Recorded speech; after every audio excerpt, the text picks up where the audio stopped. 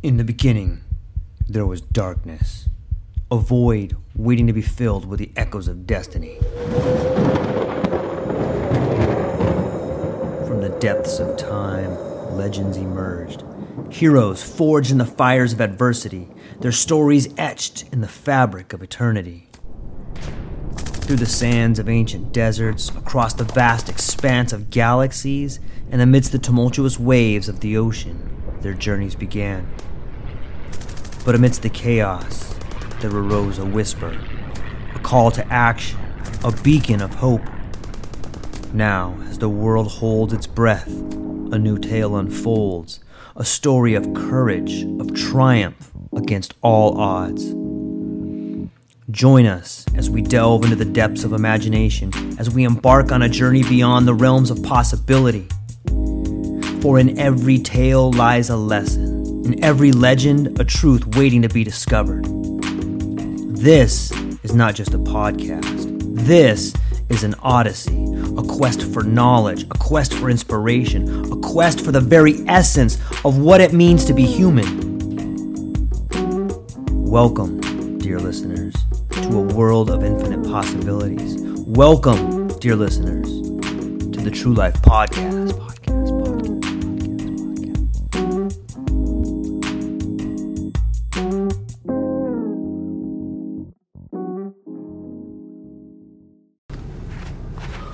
All right, my friends, it's Wednesday, also known as Hump Day, depending on how you want to define hump.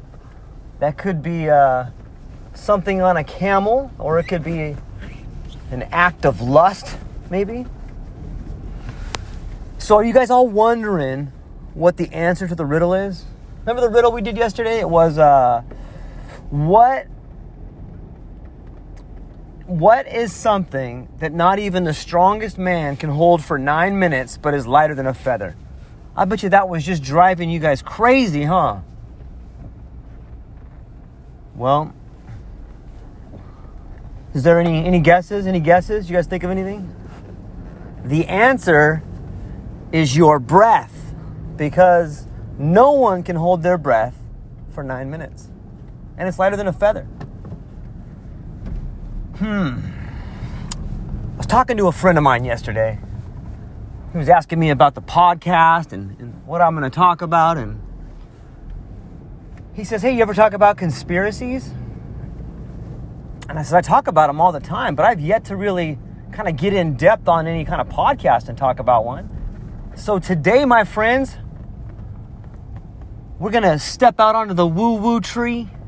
For those of you that don't know the woo-woo tree is think of like a large tree with all kinds of branches, but the branches, as they grow longer, they grow thinner. And my argumentation is like going way out on a thin branch. And the reason that is because if you were to go out on a very thin branch, that branch would not be able to, that branch probably would not be able to hold your weight, and it would break. Thus, my foundation for the conspiracies is like the woo-woo tree. It may not hold up. So let's just jump in here with both feet and try to cover some ground today. You know, one of my favorite conspiracies is the Magic Johnson conspiracy. You know what I mean? Remember that guy? Great basketball player, number 32. I always think of Chick Hearns when I think of Magic Johnson. Remember every time they would be about to win, you'd hear Chick Hearns just say, all right, well, it's the Jell-O's jiggling, the eggs are getting hard, the butter's cooling. Time to put this one in the fridge. This game is over. I think it was something like that. The Jell-O's jiggling, the eggs are cooling, and the butter's getting hard. Time to put this one in the fridge. I miss that guy. But Magic Johnson, remember that when I was growing up, he was a bad man. I think he's in the Hall of Fame, right? Doesn't he own the Clippers, or doesn't he own part of the Lakers now? However, when I was coming up, I was in high school, and it was right when like the AIDS crisis was coming in. And for people that don't know, at the height of the AIDS crisis, it was considered mainly like a gay disease or a disease for intravenous drug users. Those are the two main groups of which the majority of people inflicted with AIDS, that was the two groups. And then one day, there's this big press conference, and Magic Johnson comes out and he says, and he's standing there with his wife and his teammates, and he's like, I just want to let everybody know that I tested HIV positive. And the whole world was like, whoa, Magic Johnson, HIV positive. And it kind of shaped, it was big news. It was big news. It was all over the news channels. And now there's two major conspiracies here. Let's go over the first one first. The first is that he never had AIDS. He's never HIV positive. He did it as a publicity stunt to draw attention and get money to help come up with a cure for AIDS. That's one spot. And there's a lot of evidence. Like, if it was mainly a disease for gay people and drug users, I'm sure there's plenty of people that would call Magic Johnson a fag, but he's not gay. And he never participated in that kind of sexual activity. At least not to my knowledge. He's definitely not a heroin addict, so he's not shooting drugs. However, I'm sure that guy got around, right? I'm sure all those athletes have a number of women they've had sex with, and that number is probably well into the triple digits, if not quadruple digits. It was kind of odd, though. I mean, he's standing up there with his wife, talking about, hey, I got AIDS. His wife's got to be like, well, how did you get that? How'd you get that, Magic?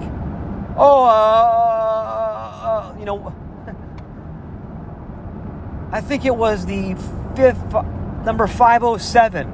The 507th woman I had sex with gave it to me. That's another thing. Like, how do the women stay with all those pros that just are constantly cheating on them? I guess it's the money, right? Well, anyways, so that's one idea. One idea is that it was a publicity stunt to draw attention to and get money for the cause. The second conspiracy theory, which I think is much more interesting, is that Magic Johnson, he was HIV positive. He had AIDS. Now, Magic Johnson does not have AIDS. He's not HIV positive. He no longer has a trace of the virus in his body.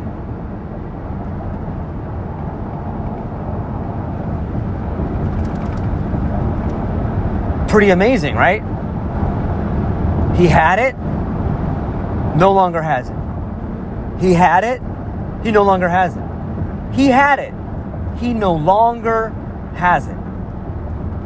That in itself is worth studying. But even more interesting is that his name is Magic Johnson. Magic Johnson. Magic Johnson. It's a euphemism for a magic penis. This man has a Magic Johnson. His Magic Johnson gave him AIDS, and then his Magic Johnson allowed him to get rid of his AIDS. You see what I'm saying? The guy is a magic. He's magic. Ta-da! I made HIV disappear with his Magic Johnson. That is pretty funny, right? I thought that was pretty funny. If you look at it, though, he probably never had it, right?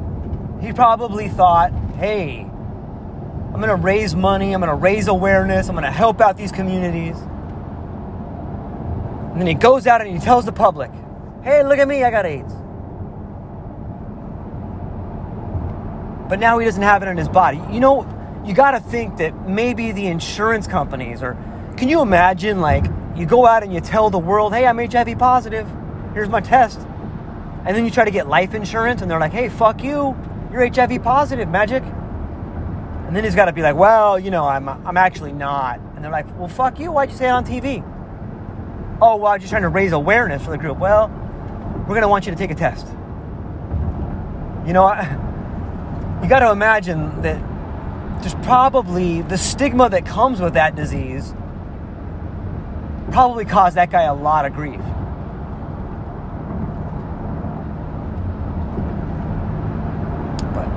But I don't know. I don't think he probably ever had it. But I like to think of the second one about him having a Magic Johnson and getting rid of it. I think that's a kind of a funny one.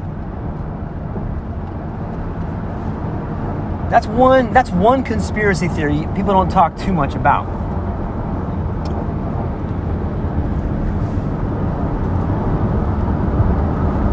Another conspiracy, how about the New World Order? How about those guys? What the hell is the New World Order? People talk about it a lot. You know, it's all over YouTube. And I think Henry Kissinger wrote a book called World Order.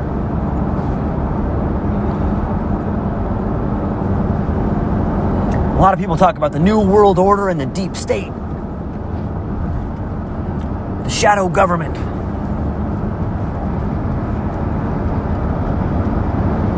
And I think that's pretty simplistic. There's clearly forces at work that control the narrative. But I would think it's more like, I think it's some sort of conglomeration of intelligence companies. You know, we talked a little bit yesterday about private corporations hiring their own private securities, which are like their own private armies. You know, if you think about corporations, they're kind of like a country in a way. I mean, some of them have...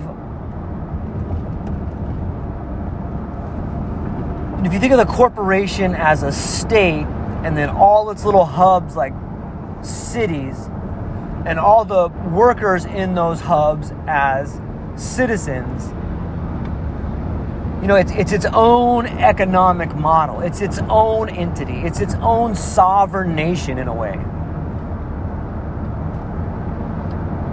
And a lot of people talk about that being the New World Order. Not so much as a conspiracy of countries coming together in order to divide and conquer their people, but a new method of governing people, a new world order. Instead of there being sovereign nations, there's just multinational corporations. And if you look at some of the Rockefeller literature, or some of the Council on Foreign Relations or Trilateral Commission, you know, or even our own military actions in other countries, where we just go in as a military and wipe out the people there, or clear the way for our corporations to start doing business. You could make the argument that there's a lot of people throughout government and business that are trying to establish a new world order, in that being that business is the ultimate authority.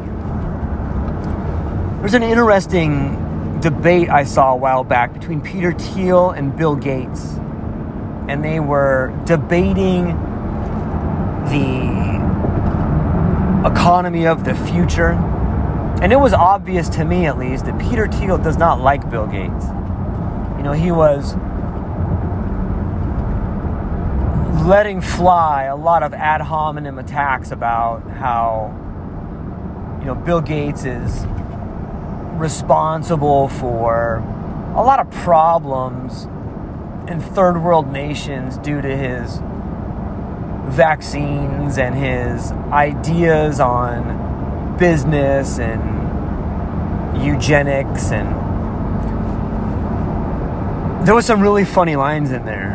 You know, one line was, Peter Thiel had made a really articulate statement, and then Bill Gates followed up to the moderator, and Bill Gates said something like this: let's just pretend that everything that he said is not true. It was pretty funny. I think that's kind of what's, when you think about the New World Order, or you think about the emerging economic issues, I would say that what we're seeing now, if I was to label myself as a conspiracy theorist or just give you my hunch on what's happening, I think that we're moving towards a more technocratic society. And let me define what I mean by technocratic. Technocratic is rule by science, rule by the idea. The technocrats believe that politicians are worthless, that they are greedy and selfish and easily manipulatable,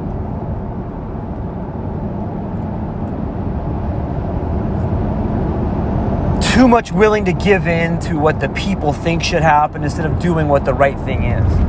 Where the technocrat compiles as much data as he can and then tries to establish the most, not fair, but effective and efficient distribution of those resources. Once he's compiled his list, once he understands the patterns of commerce, once he understands the patterns of consumption, then according to the technocrat, they'll be able to better make our society run effective and efficient. So it's a rule by science.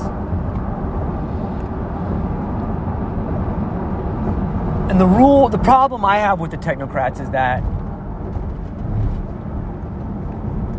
I think they're the same as the politicians. They're both corrupt. They're both easily manipulatable. I think it's just as human beings, we have this blind spot, this sort of confirmation bias that makes it almost impossible for us to truly understand complexity. Too often we either give up our critical thinking to someone who knows about something, or we tend to believe in people that just because they're smart in one area, we tend to give them credibility in all areas.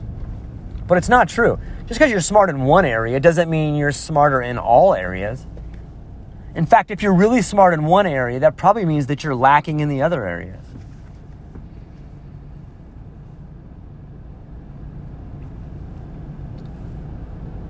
I would say that, you know, if we go down the technocrat trail and the conspiracy-minded mindset now, that has something to do with the COVID-19. I think one thing we can all agree on is that no one knows what's going on. Is it real? I know people that have had it. I know a guy that was on an incubator. Incubator, is that right? Intubator? You know, I've had people in my family that have had it. Why is it that the media reports that COVID-19, it affects more people of color? In fact, its numbers, according to the media, on people of color are a multiple of white people. But the very same media then tells people of color to go out and protest. In one breath, they say, listen, people of color are more susceptible to COVID-19. Their symptoms are worse. The lasting damage is worse. And then in the very next breath, they say, people of color should go outside and protest and subject themselves to COVID-19. Like, how can the media say that and then people not think critically about that? It's weird that the hardest hit states are all Democratic states. They all have Democratic governors. It's weird that Ocasio-Cortez deleted a tweet that said, we must lock down the states to ruin the economy so Donald Trump won't get elected. And just so everybody knows, I don't have a dog in this fight. Like, I think Trump and Biden are equally silly. You know, if the Democrats wanted to win, why wouldn't they run one of the young guns? There's a lot of things that don't make sense.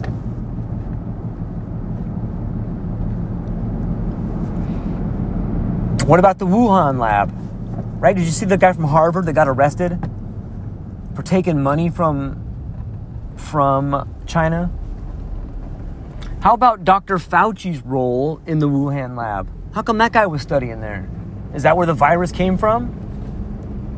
Like, it may have come from a bat, but I don't think that bat with the virus was consumed by an individual at a wet market. It clearly seems like some sort of a bioweapon to me.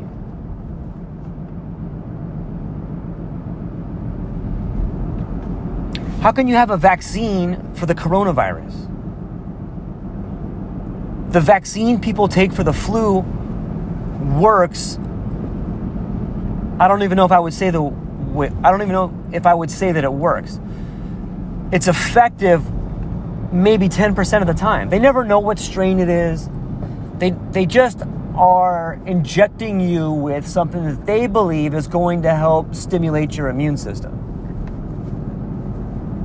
Isn't it also funny that pharmaceutical companies cannot be sued for the harm their vaccine does? So part of me was thinking that the solution to the COVID crisis, if it is indeed a bioweapon or if it is indeed a pandemic, one of the reasons why people can't go back to work is because the insurance companies can't find out who's liable. Is it the employer that's liable, who's suscepting his employees to unsafe work conditions? Or is it the employee who maybe has the COVID that is the person who's liable because they are bringing it into the workplace? Is it the guy that owns the restaurant, or is it the patron of the restaurant? As far as I know, it's all their faults. And there's really no way to sort out that liability unless you could give everybody a vaccine and then say, look, everyone's had the vaccine, no one's liable, and you can't sue the pharmaceutical companies. Right? Then everybody has to go back to work, and if you get it and die, oh well, you got a vaccine. Some people say that the COVID stands for Certificate of Vaccination ID 2019. Certificate of Vaccination ID 2019. And if you look up Bill Gates and MIT, you can see that what they've been working on there, it's called a quantum dot. A quantum dot. And it's a lot like almost like a little tattoo with maybe like some RFID chip in there. I'm not sure exactly, but it's minute. And once you have that particular quantum dot embedded in your skin, it serves as a easily scannable chip that could be used to track you. It could be used to keep track of your records. It could be used to keep track of a new currency if we were to go on some sort of a digital currency. And, it's like tracking cattle. Except instead of putting that thing in your ear, they're just going to put it right in your arm.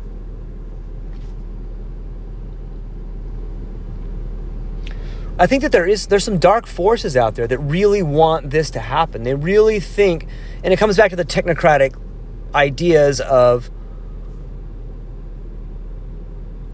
understanding patterns of commerce and behavior. If they could just chip everybody, they could see who's spending what, where they're spending their time, and then they could better understand of how to set up a smart city. They could better understand people's patterns. At least that's their idea. That's what they think. And look no further than Africa right now. Like, this is actually ongoing in Africa right now. You can look it up and check it out.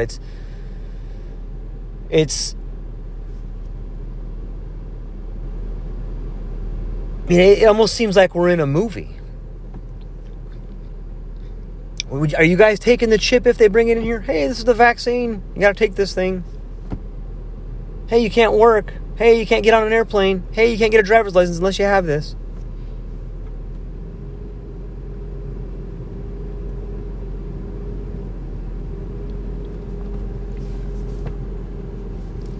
It's a fascinating thing to think about.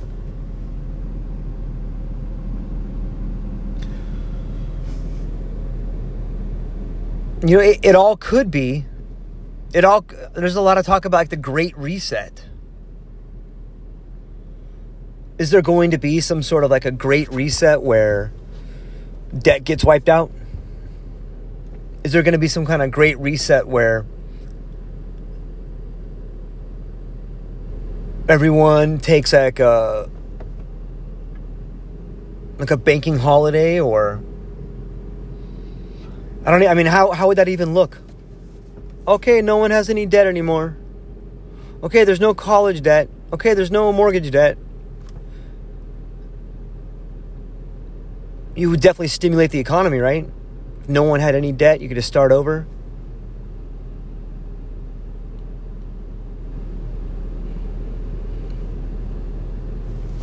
It's fascinating to think about what's happening on Wall Street right now. It's fascinating to think about, albeit scandalous and kind of demeaning, it's still fascinating. We're printing so much money and just giving it to the banks. Did you guys see on the PPP loans, the banks made like $12 billion just in processing fees? Isn't that just a way of bailing out the banks? Okay, we're going to come up with this loan scam where we're going to give anybody that wants money, if they can say they have a business, we'll give them up to $2 million. And then the banks will process that fee. Maybe that's the reason why the wording on those PPP loans was so vague, is because they needed the banks to get at least, $12 billion. So that way they knew that if the banks were going to charge 3% or 5%, then they had to give away at least, however, like $1 trillion or whatever, so the banks could get, a percentage of that.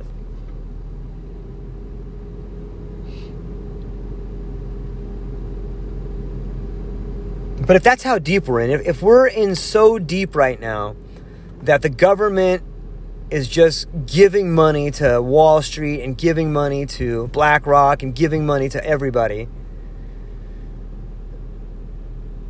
like there's no way out, right?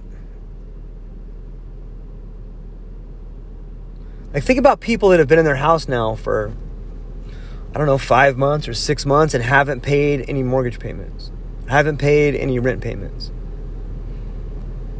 If you live in a tourist destination, how about all the people that work at the hotels? At some point in time, they either, it seems like we're getting another stimulus package, but at some point in time, those people are going to run out of money, right? Or does the government just keep on sending it out?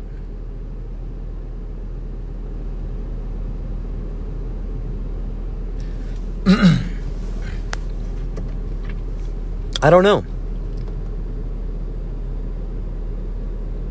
Since we're going down the woo-woo tree, there are some people talking about that this whole thing right now is because we're about to get hit by an asteroid or multiple asteroids. Imagine that one. Imagine that they're trying to keep people happy and not panicked, but come September, you're going to start to see things in the sky. And then everybody's going to realize, oh, shoot, we're about to get deep impacted. You know, it on some level, you could think, well, that's why essential business is running. There's not a whole lot of danger right now. However, there's going to be, and we don't want people out. We don't know where these rocks are going to hit. We know there's going to be a lot of them. We don't know where they're going to hit or when they're going to hit. We want to keep people in their houses. We want to, how do we get people to start getting prepared without scaring them? How do we get people to change their behavior for an event that we don't want to tell them about? And it's worldwide, right? COVID is not just in the U.S., it's worldwide. Maybe it's just a pandemic. Maybe the earth is like, hey man, I'm getting sick and tired of you parasites just squandering everything. And it's time for me, the earth, to let you guys know that you are an evolutionary cul-de-sac. Adios, amigos.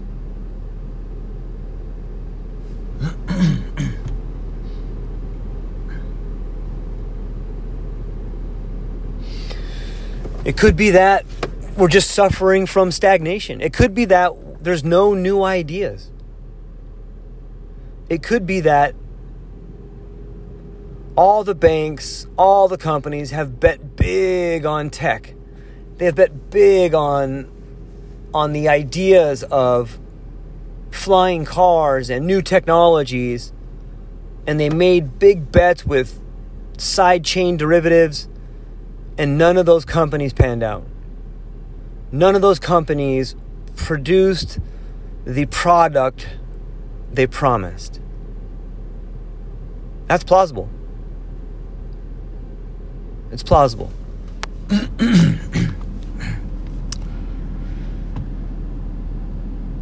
It could be that we are preparing for the Great Reset and we already are putting the new system to work. And what I mean by that is, have you guys ever read excuse me, that book Ready Player One? If you haven't read it, you should totally read it. It's a great book. It's a fiction book. I know, some people don't like fiction, but you should read it.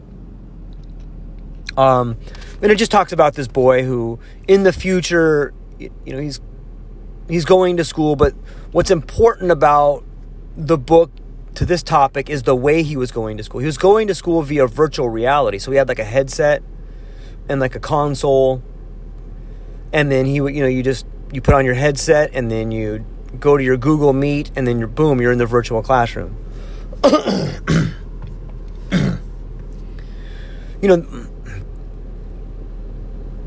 I don't have the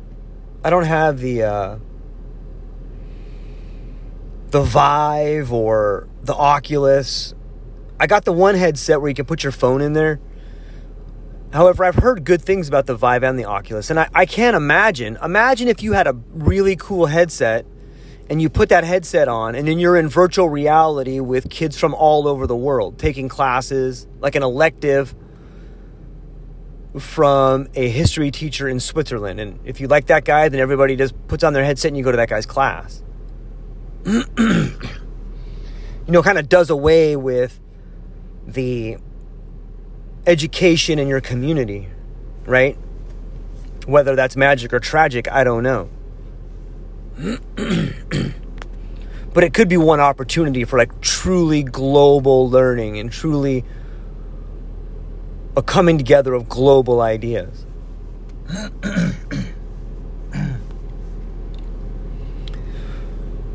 Whatever it is, I think it's important to note that power, be it the government official, the corporate executive, or the military leader, power is never given up. People don't give up their position. Power is taken. Power is taken. It's always taken. It's never given up. It's never abdicated. It's either overthrown or it's taken. And that kind of brings us back full circle to propaganda and, the printed word and linear speech and linear thinking. Throughout your whole life, at least in the U.S., what are you taught? Nonviolence. Hey, I don't condone violence. Hey, let's try to find a nonviolent solution. It's like the people on the top are trying to, from a very early age, influence kids not to fight.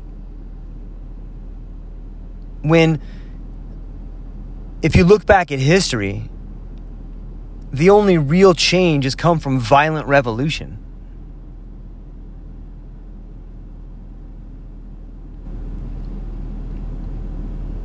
And I mean, you can, maybe this is a conspiracy, but it seems like at least the men in some parts of the country have been softened up with this whole theories of nonviolence and transgenderism and soy boys and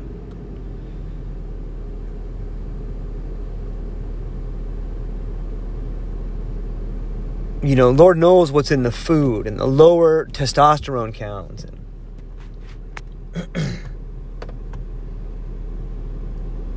That's one thing I really admire about Hawaii is it's still at its core like a warrior culture. Like if you say the wrong thing to the wrong person, you're gonna get your ass kicked. And as a man, there's something about that's kind of liberating. Like, yeah, that guy deserved to get punched in the face. Yeah, that guy deserved to get his ass kicked. Or hey, that guy didn't deserve to get his ass kicked, but that was a hell of a fight. There's something about standing up for what you believe in. There's something about not backing down from what you think, even if it's wrong, but you believe it to be right. There's something refreshing about fighting for that.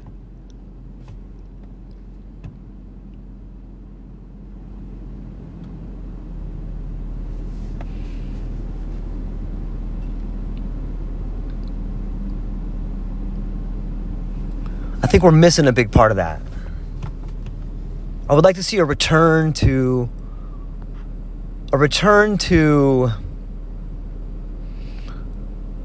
questioning authority.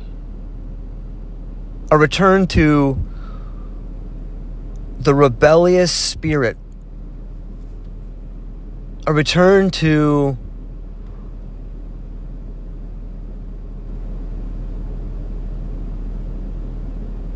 violent protection of your ideas.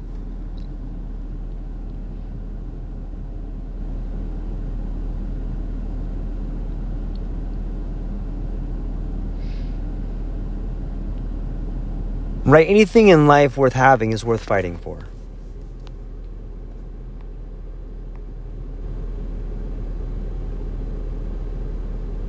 I think that.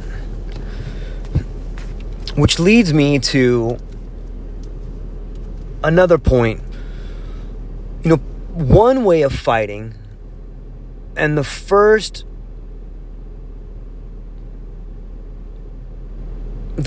line of fighting is verbal. And I think that's one reason why people aren't taught the trivium. Just to be clear, the trivium is grammar, logic, and rhetoric. And it was a course that was taught to all scholars in ancient times. Right? Grammar we talked about a little bit. Grammar is the ability to understand the structure of language. And the reason that's important is because the way grammar is structured is the way your reality is structured. Logic is the ability to think critically. Logic is the ability to forecast potential outcomes. Logic is the ability to forecast intent. Rhetoric is the ability to persuade the people with whom you are speaking.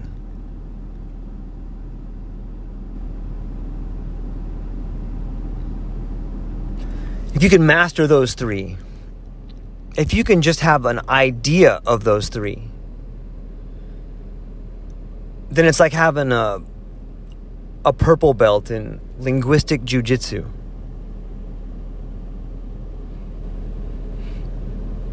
And I kind of want to go, I think in a later podcast, I'm going to try to dissect each of those and try and break it down and try to give everybody a foundation in each. Because I think that's, we've spoken a lot about propaganda and we've spoken about how to recognize it. And those are great defensive moves. Being aware of what's coming your way is a great defensive move. But I think we could work on some offense. And I think offense would be working with our grammar, working with our logic, and working with our rhetoric. Understanding the means in which we decide to use argumentation. Understanding the logical fallacies, like the appeal to authority or the appeal to emotion. Understanding techniques that can help you in crucial conversations. I guess we could talk a little bit about them now. I don't have a lot of the work in front of me, but we could talk about a few strategies. Here's something you can try today. Whenever you first off, know this. What is the purpose of an argument? What is the purpose of an argument? What is the purpose of an argument? The purpose of an argument is to solve a problem. You see, too many of us, when we are in an argument, we forget the purpose of an argument. And instead of trying to solve a problem, we try to win. See, it triggers that fight or flight mode, and it can trigger some emotions, and it can trigger your adrenaline. And all of a sudden, instead of staying on topic about what it is you're trying to solve, all of a sudden, an ad hominem attack is thrown your way. And by that, I mean like a personal attack is thrown your way. Something off topic, but it's just thrown at you to kind of throw you off base. And so it's important to be aware of that. If you can be aware that in any argument, the purpose is to solve a problem, that will automatically stop or at least slow and or hinder the fight or flight response. So you won't feel the anxiety rise. You won't feel your emotions rise. You won't feel your anger rise. Because it's not an attack on you. It's a lack of understanding between two people. So if you can know that and repeat that to yourself when you find yourself in a confrontational situation, you can better use your words to protect yourself. So that being said, something you can do to practice and use in a conversation and use in argumentation is that whenever you speak to somebody, start like you normally would, and then let the other person talk. And as soon as that other person talks, don't answer them right away. In your mind, count to 5 or 7. So I'm talking right now, as I'm talking to you, I'm going to show you what this is called the silent pause. I'm going to show you what a silent pause looks like. We're talking.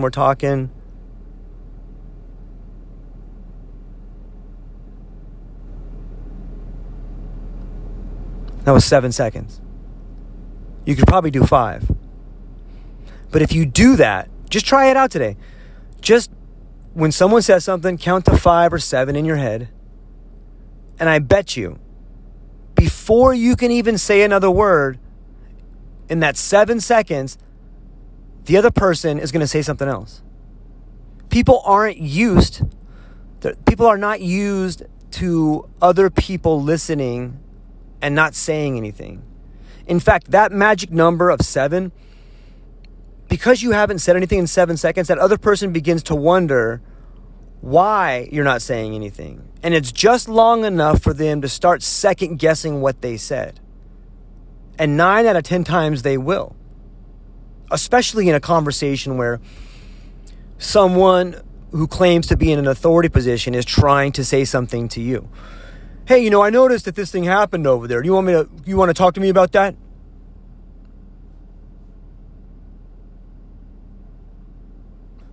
Seven seconds.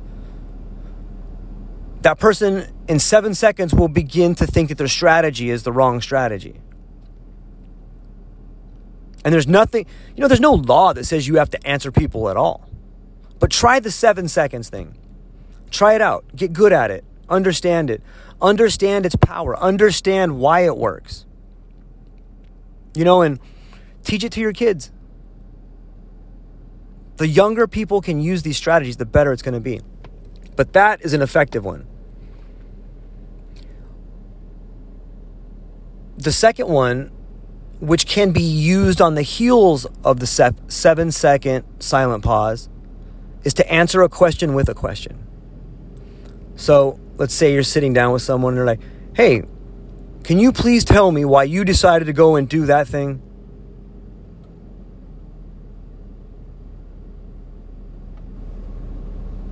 When you say thing, what thing are you talking about? Are you talking about the thing I did yesterday, or are you talking about the other thing? Okay, so you see what I did there? Let's break that down. They asked me a question. I waited 7 seconds, and then I answered their question with a question. Because subliminally, on an unconscious level, the person asking the questions is usually the person in charge. Have you ever heard people say, hey, I'll ask the questions here? It's because they want to be in charge. Usually the person asking the questions is the person in charge. So to follow up, if you find yourself in that situation, the person brings you into wherever, they ask you a question, so you wait your 7 seconds, and then you answer your question with a question.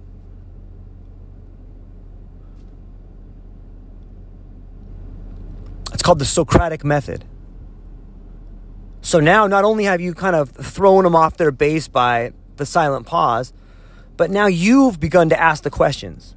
And a tip on this part, like a little side channel of asking questions, think about how questions. So for example, hey, why did this happen over here like that? You wait your 7 seconds. How would you have done it better? So now you're answering their question with a question, but you're using a how question. And when someone asks you how to do something, it changes your thought patterns. It changes the way the other person thinks, especially if they have a script of what they wanted to talk to you about. I'm going to ask this guy about that. I'm going to challenge him on this and see what he says. You've already thrown him off their game. You've given him the silent pause. You answered a question with a question. And now the how question, that forces them to think from your point of view. It's like a forced empathy. How would you have done it better? Now that person is obligated to tell you how they would have done it. And the chances are they don't know how to do it better than you. The chances are they didn't think about how they would do it. The chances are they probably would have done it the exact same way you did it. And by asking them, how would you have done it? It forces them to think about that.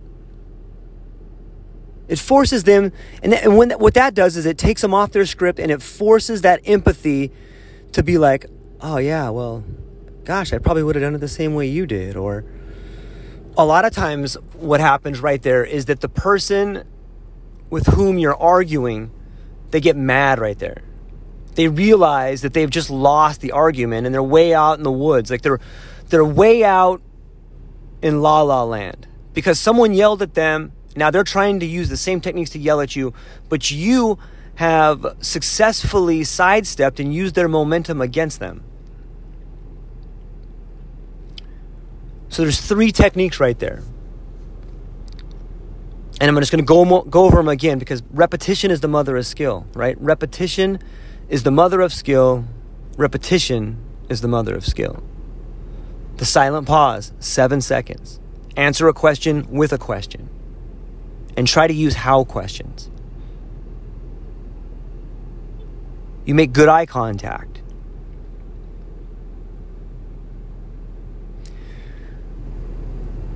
It's a great place to start. And those are effective methods of solving a problem, not trying to win an argument.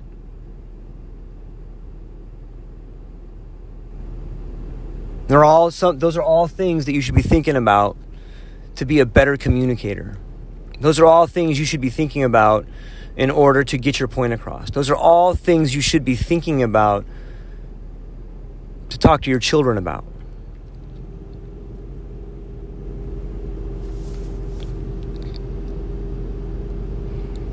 All of us will find ourselves in a situation like this.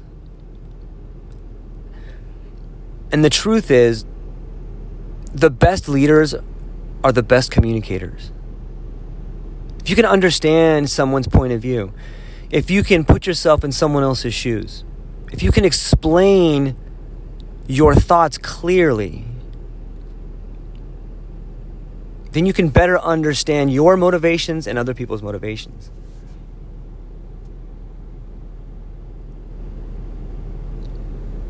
There's a lot of interesting techniques that we can use. Neuro-linguistic programming, part of which is priming and pacing and mirroring.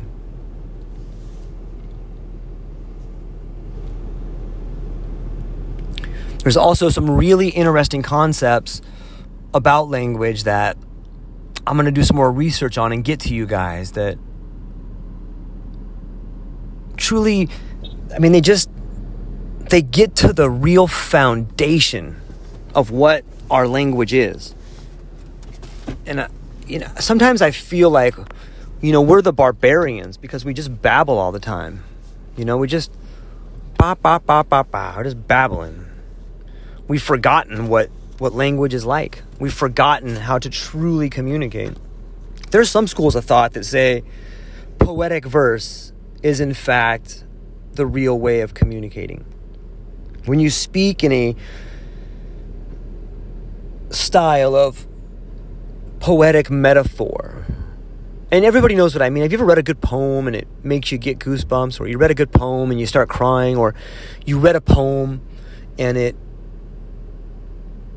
helps you clearly see a vision in your mind? Like, that is language. That is linguistics. You know what's not written in poetic form? Contracts. User agreements.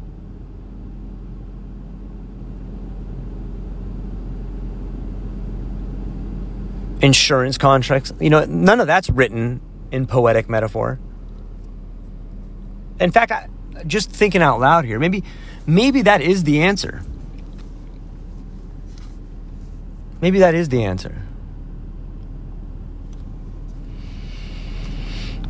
But getting back to, I think it's called like a euphonics. And there's a story about, there is a story, I think it's from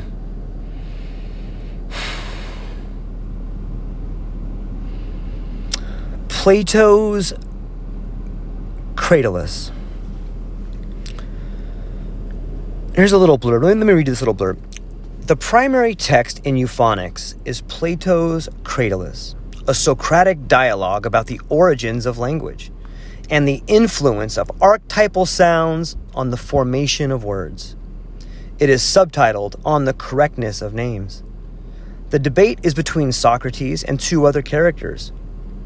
Cratylus, who claims to know the science of nomenclature and what there is in a name which makes it correct or otherwise, and Hermogenes, who denies that there is any science or inherent correctness in naming things. His contention is that whatever name you choose to give anything is its right name. The third party, Socrates, examines both arguments and comes down on the side of Cratylus. The dialogue is long, intricate, and in parts quite mystifying. In speculating about the original forms of names, Socrates teases his listeners with outrageous puns and obscure allusions which modern scholars are at a loss to interpret. He claims no special knowledge of the subject, but offers the view that a name appears to be a vocal imitation, and a person who imitates something with his voice names that which he imitates. There are good names and bad ones, and a good name is one that contains the proper letters. Letters are appropriate or not in a name according as they serve to represent through their sounds the qualities of whatever is being named. Thus, the proper name for a thing is a composition of those sounds which imitate the ideas associated with it. Near the end of the dialogue, Socrates speaks about the inherent meanings of individual sounds. The R sound, he says, is made by the tongue, and it's most agitated, and it is therefore expressive of rapid movement. It also, he adds later, stands for hardness. The Greek words containing R, with which Socrates illustrates his statement, justify modern interest in this subject, for the English translations also feature the letter R. They include run, row, trembling, rush, race. Among other examples given are the L sound, which has a sleek, gliding motion sound, and the G sound, which is gummy and gluttonous. I don't know, when I think of G, I think of good-looking, greatness, gregarious, good humor, giant hammer, George Monty. That's just me, though. That's what I think of. But you guys get the point. You know, if there's a proper name for things, and each letter has a true meaning, then shouldn't you apply that letter's true meaning to the object?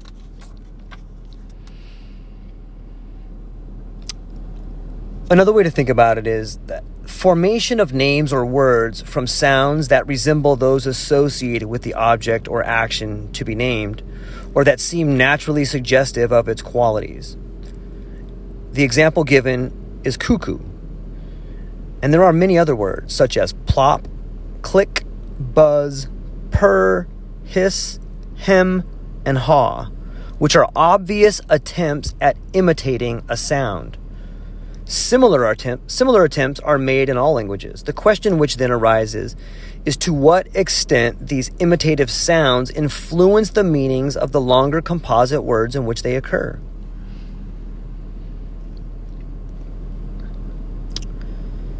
A previous essay on the poetical alphabet forms a chapter in a book called Pluriverse. American philosopher Benjamin Paul Blood, he begins by telling of a discussion he once had as to why an icicle could not fitly be called a tub, nor vice versa. It is in the nature of its name, he concluded, for a tub to be short and stubby, whereas an icicle sounds spindly and slim. At the sound of icicle, the irrational mind throws up the word bicycle, which is also spindly and often cold, explaining perhaps the popular acceptance of that word to name a pedal-cranked two-wheeler. You see what's going on there? The nature of a word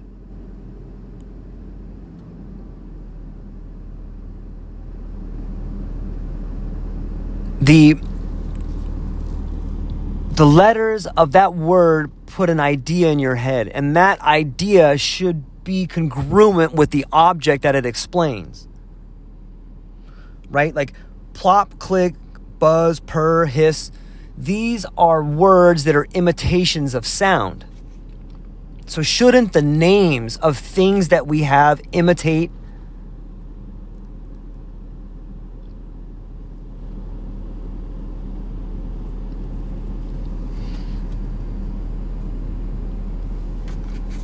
It's an interesting concept. And if it is indeed true, it just shows how far we've fallen from using the language appropriate to explain our environment.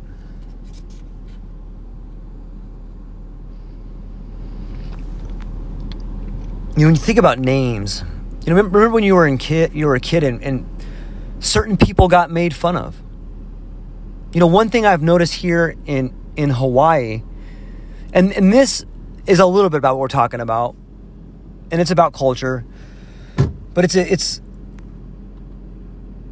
it straddles the fence between what we're talking about and culture. Sometimes people that come to the United States, they come from like an Asian culture where the alphabet's different, and it's difficult for people in the United States to pronounce names of different alphabets. And so that person will take on an American name. There was a guy on my route that was, I think he was Chinese. And he took the moniker. His American name was Peter Pan.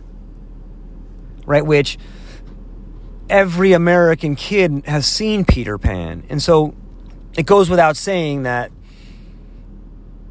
you know, it's just a lack of, like, he didn't understand this culture. People didn't understand his culture. However, because that name is stuck in the American lexicon as the boy who never grew up, all of a sudden that image is tied to it. Therefore, this guy from China is imitating Peter Pan.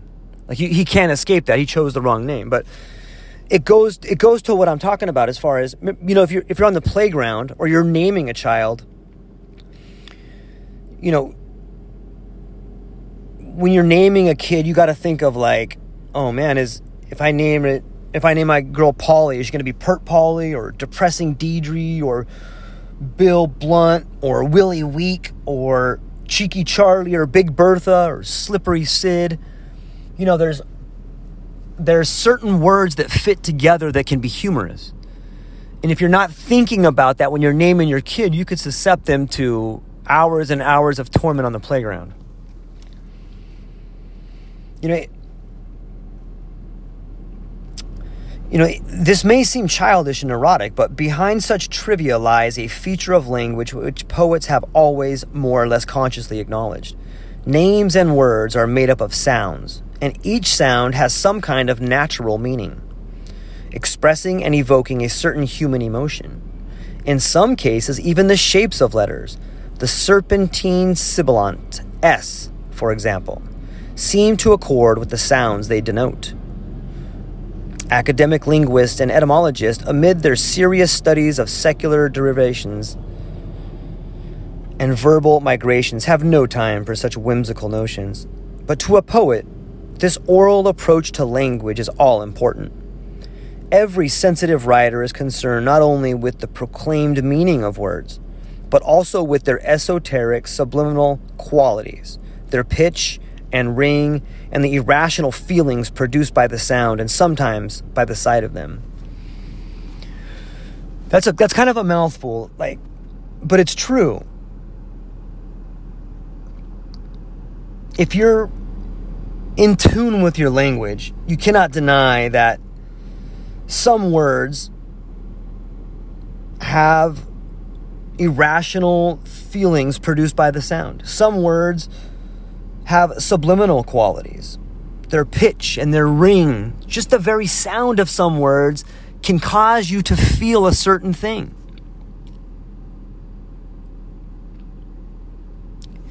And that's never talked about. Imagine if you were a kid and at a young age you begun to learn what the sounds of letters evoke. What if right from the beginning in school you learned that the letter S, its serpentine nature, its sibilant S, like look at it, like if you think of an S, it kind of looks like a snake. What does the word snake start with? An S. The serpent. Surreptitious, seductive, salacious.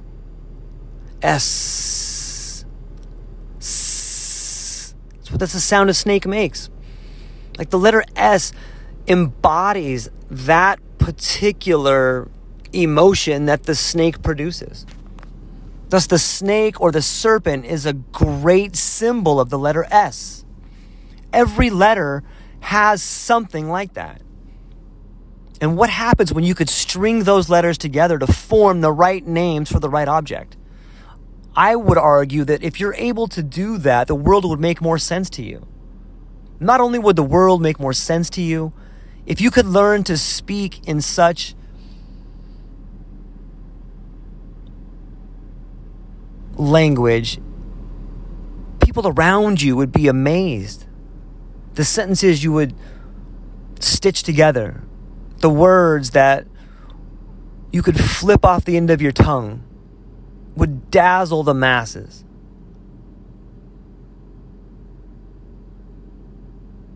It's an art form. And if kids could learn at an early age how to master that, which they can, the world would be a better place. Well, I think that's a pretty good spot for that. That's kind of the beginning of the trivium that we're going to work into a little bit upcoming.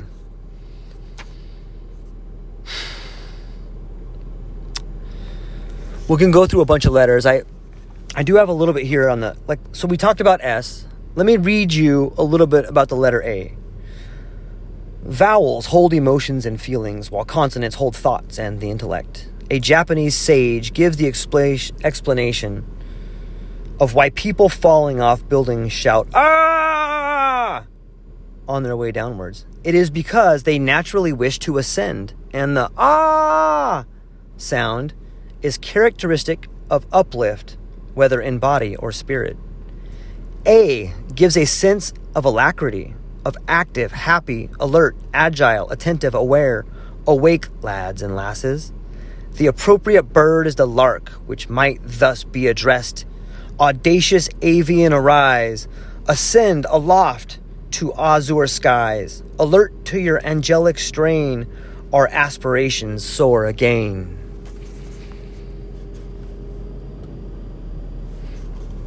So you can see that the proper application, the proper use of language, and understanding grammar, understanding the power of each letter, how it influences people, what emotion it might be able to evoke. If you knew what letters evoked what emotion, then you would know which words to use to tell people to get the desired response. Fundamentally changing the way people communicate.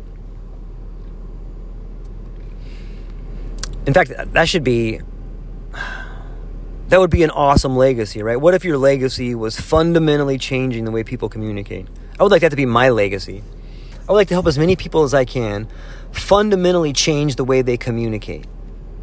Not only so that they have better relationships, not only so that their life is more fulfilling,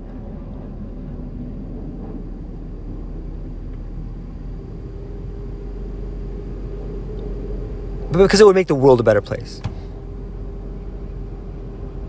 Well, my friends,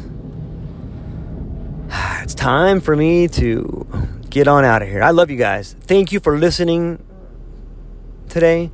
Thank you for going way out on the woo-woo tree branch of high speculation we had a nice bird's eye view from that branch, and as the foundational branch began to break, we jumped down from the tree and landed into the linguistic arts of language.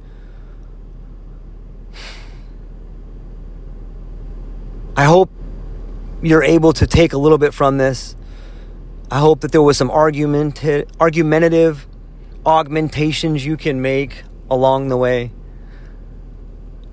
And I hope that you can change your relationships and change your life and teach your kids some of what we learned. So, I love you guys. Aloha.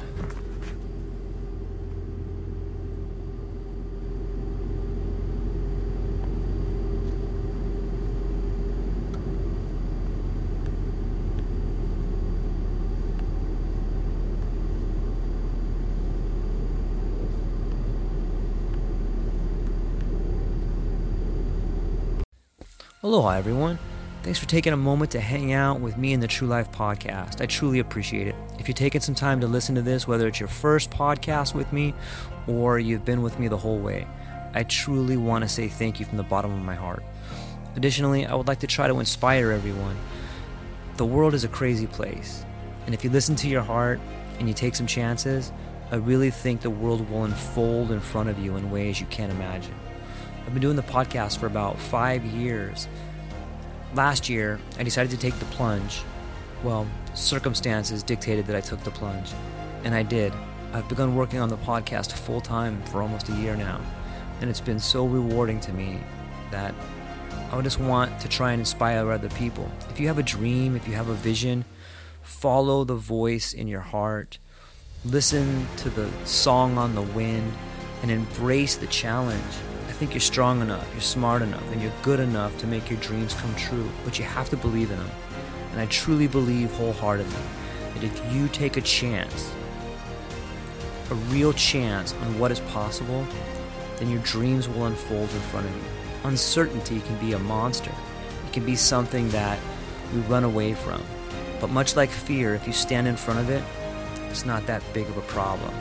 I know everyone listening to this has a dream and a vision, and I hope you all conquer it. And I want you to know it's possible. Take baby steps and move towards it, and you will get closer to it. Your relationships will be better.